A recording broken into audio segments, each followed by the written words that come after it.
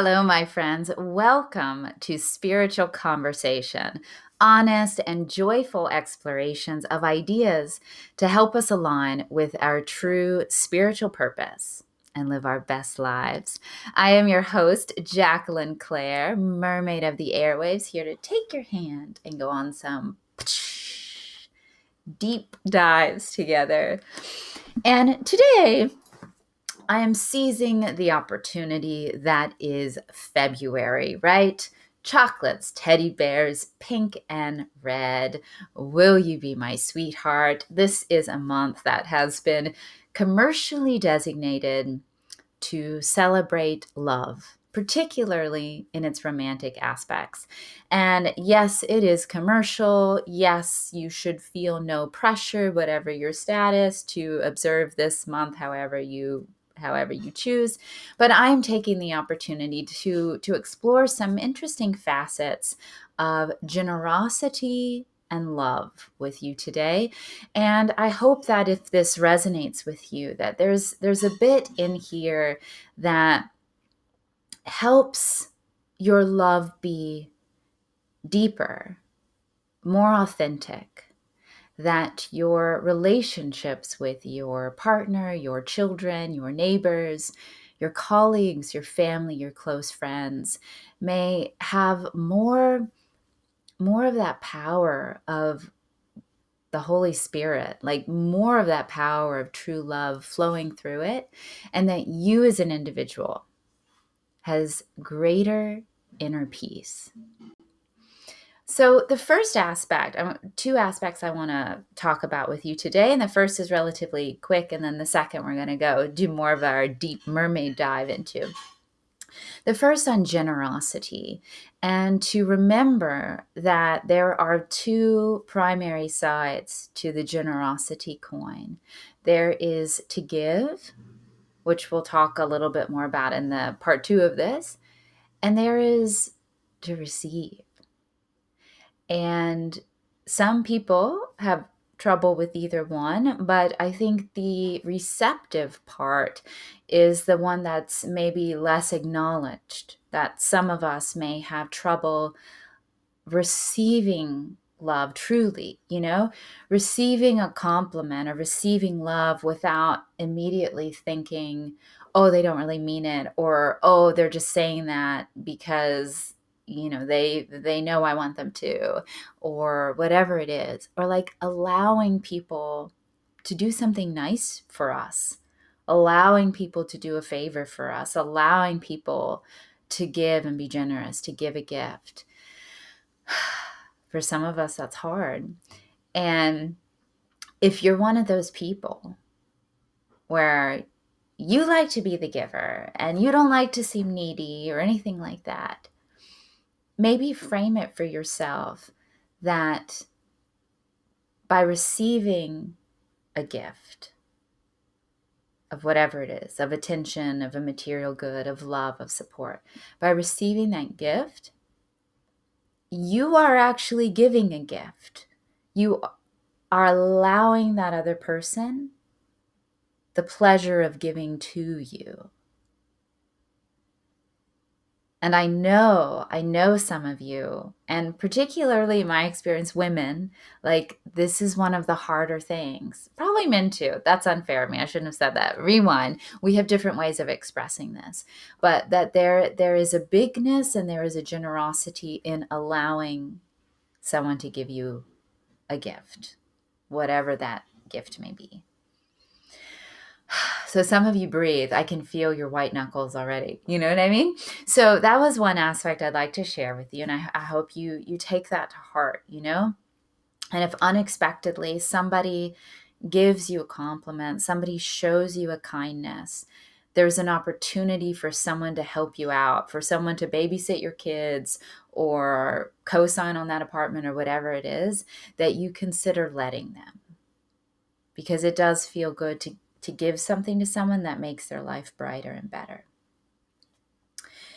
Now, for part 2, another really fascinating and I think underexplored aspect of generosity And in love in particular, and I don't mean just romantic love, I mean anywhere where there is affection, a genuine affection, which occurs in our friendships and our family relationships with our neighbors who we're building community with, and even sometimes professionally to some degree.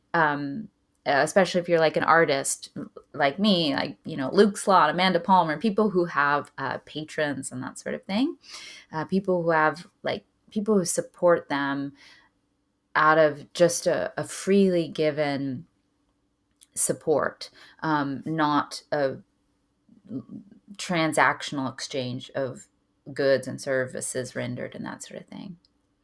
So let's just say you have someone in your life, someone in your family that is really lovely, really wonderful. Like, you genuinely appreciate this person in your life. And you appreciate them, you're grateful, and you want to do something nice to them because they deserve it, you know? And so, you want to send a thank you card.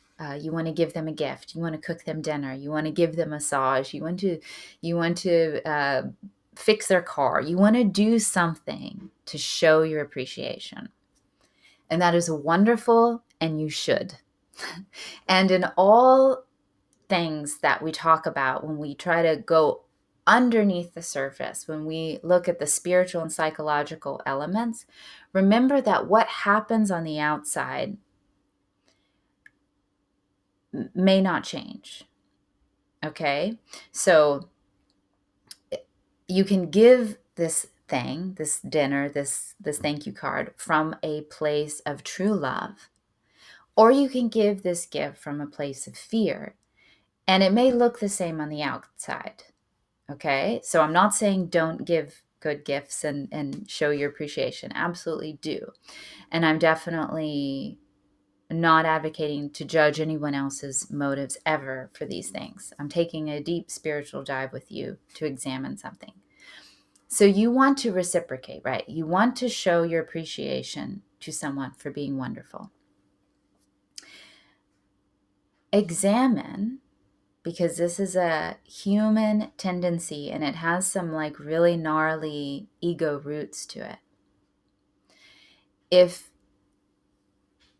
in showing your appreciation because they deserve it, the thank you card, the dinner, etc., if you are actually compelled to do that thing because you want to incentivize your loved one to continue to be wonderful, right? Like training a dog, like giving a dog a treat, which ultimately has an undercurrent of fear. Like, you are melted by love and affection that is freely given. And then the ego mind gets in there and says, oh, this is really good, and I don't want this to go away. So I am going to reward my loved one for being wonderful so that they will keep being wonderful. So I'm going to cook the dinner, I'm going to give a massage, or I'm going to send a thank you card, or I'm going to offer to run an errand for them to reward them, to keep them being wonderful. And I'm sure when I put it in those words, you can already hear this. You can already hear how there's something disingenuous about that. And again, on the surface, it may look the same. You can be very genuine and do that same thing, and it's great. Or you can be disingenuous, not even realizing it, doing that thing. And you're planting some seeds that are not good because it's coming from a place of fear. It is really ego, by the definition, edging God out. You're actually taking something that was freely given and starting to turn it into a dance of control. If I reward you for being wonderful to incentivize you to keep being wonderful, then that is me attempting to control you. And not out of a place of I I don't know, weird, totalitarianism, it's actually from this very tender place of fear, right? It's not trusting the love or support that is freely given. So in this scenario, right, where we have you giving in order to keep their affection, their wonderfulness, to reward them so that they'll keep being good, you have two options. The ego has two options.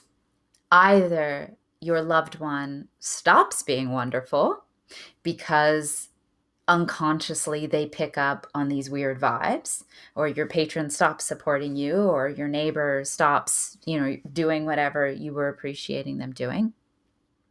So then that's a self-fulfilling thing, right? Your fear becomes vindicated that in fact, yes, you cannot trust love, right? That you self-actualized, or what is that? It's a self-fulfilling thing where you feared that something would stop, and then it did because of your own actions. So, and that's the ego's goal, right? It wants to keep us from connecting with God and connecting with other people at a really true level. So that's one possibility, the self-fulfilling prophecy, and the ego wins. Substitute whatever, devil, that, like those ugly forces. Or said loved one continues to be wonderful. They continue to freely give. But because you have built in your construct that you are controlling this, you are incentivizing this, then you get to tell yourself the story that they are continuing to be wonderful because what you did worked. Not because they're operating from a free place of wanting to be who they are and give in the way they want to give, but because your system of reward is working. And so they are perpetuating the actions which you appreciate. So then you are blocking yourself from just receiving, because you have it in your mind that you are the cause of this, right? You are actually controlling this situation, which then creates a very exhausting loop. You have made yourself into the hamster on the wheel, because that means, and there's that fear again, that if what you're doing is working, and that's why this person continues to be wonderful, then you have to keep doing what you're doing to incentivize them, to keep them to be wonderful. So the ego has a double trap. It's got you seeking to control that other person and thinking that it's working. And then it also has you being a total slave to this whole situation, to that other person, and more so to the story that you're telling yourself. So then there can be no rest. There can be no ease, because you're on this hamster wheel. And in fact, can lead to great resentment, because you're over here exhausting yourself, right? The hamster on the wheel, to incentivize, your neighbor, your patrons, your lover, whoever it is, your children even, to be wonderful. But it's coming from this place of fear and control, and you're just blocking an actual flow of love. So I wanted to share that mental construct to invite you to just take a deep breath. If there's this uncomfortable sense that some of this might be a little bit true for you. And I think just becoming aware of it, as in all things, is just a huge step. You don't necessarily need to do some massive amount of unpacking or anything like that. Just become aware that this is a human propensity. This is a possibility that, we think we're being loving and generous and kind, but sometimes we're really afraid, and we're seeking to control, and we're creating a trap for both parties. And just become aware. Take a deep breath. Acknowledge your humanness.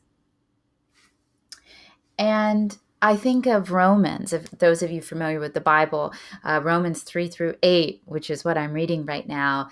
And I think it's Paul talking to the Galatians, and it's this fairly like reiterated explanation about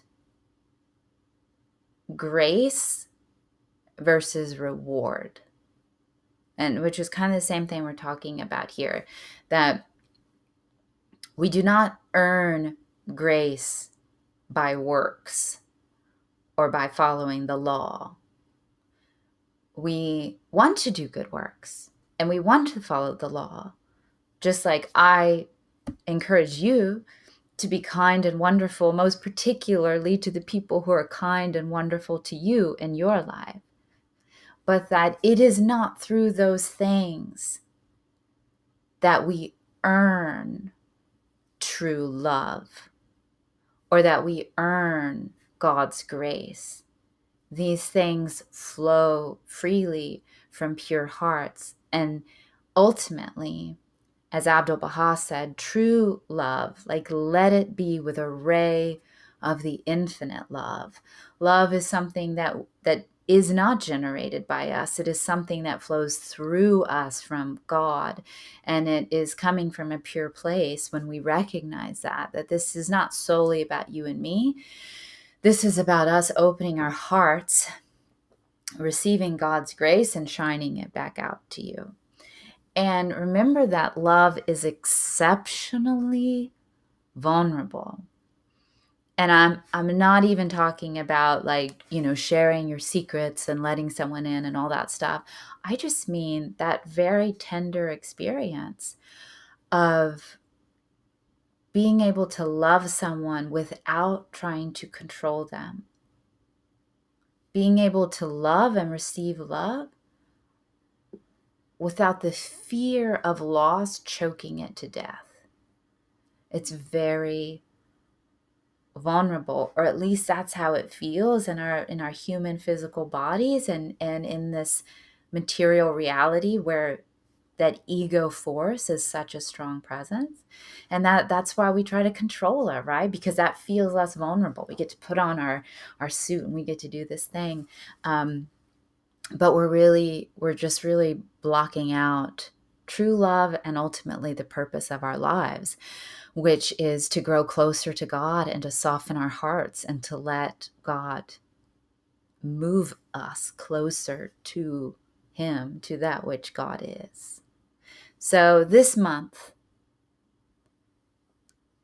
when you love, allow it to be. Let it be with a ray of the infinite love. And trust that God has totally got your back, that you can afford to love and you can afford to receive, and you can be this light, whether you have a sweetheart or not, be this light to your family, to your friends, to your neighbors, to your community, to your co-workers, to the strangers that you pass. And relax into it and just keep these things in mind. So let me know if this resonated with you at all, if maybe you have a little bit even deeper to go or some other aspect of these different aspects of love, right? The two sides of giving and receiving, and also to give and be appreciative in an open-hearted way that allows both parties to freely give and to love and to support each other, and to just checking yourself, gracefully check yourself so that you can let go of a desire to secretly control, let go of those fears, and let it be with a ray of that infinite love. Thanks for taking this deep dive with me, my friends. do get in touch with me. You can leave your comments down below on YouTube or through Anchor if you're listening to the podcast. Send a voice memo. You can also email me through my website, JacquelineClaireArt.com/contact. My book, Noble Beings, is available now in paperback as well as hardback, and it is available on Amazon and Barnes & Noble. Those links are in the description box or in the show notes. If you are celebrating a Yamaha coming up, then this might be a great gift for you to stock up on. If you would like to become a sponsor of this podcast or support my work, if you believe in it, you can check out those same links for Patreon or shopping some beautiful, original, spiritual realism, fine art. All right, my loves, until next time, I wish you the best for playing your unique part in making this world a better place. I'll catch you next time.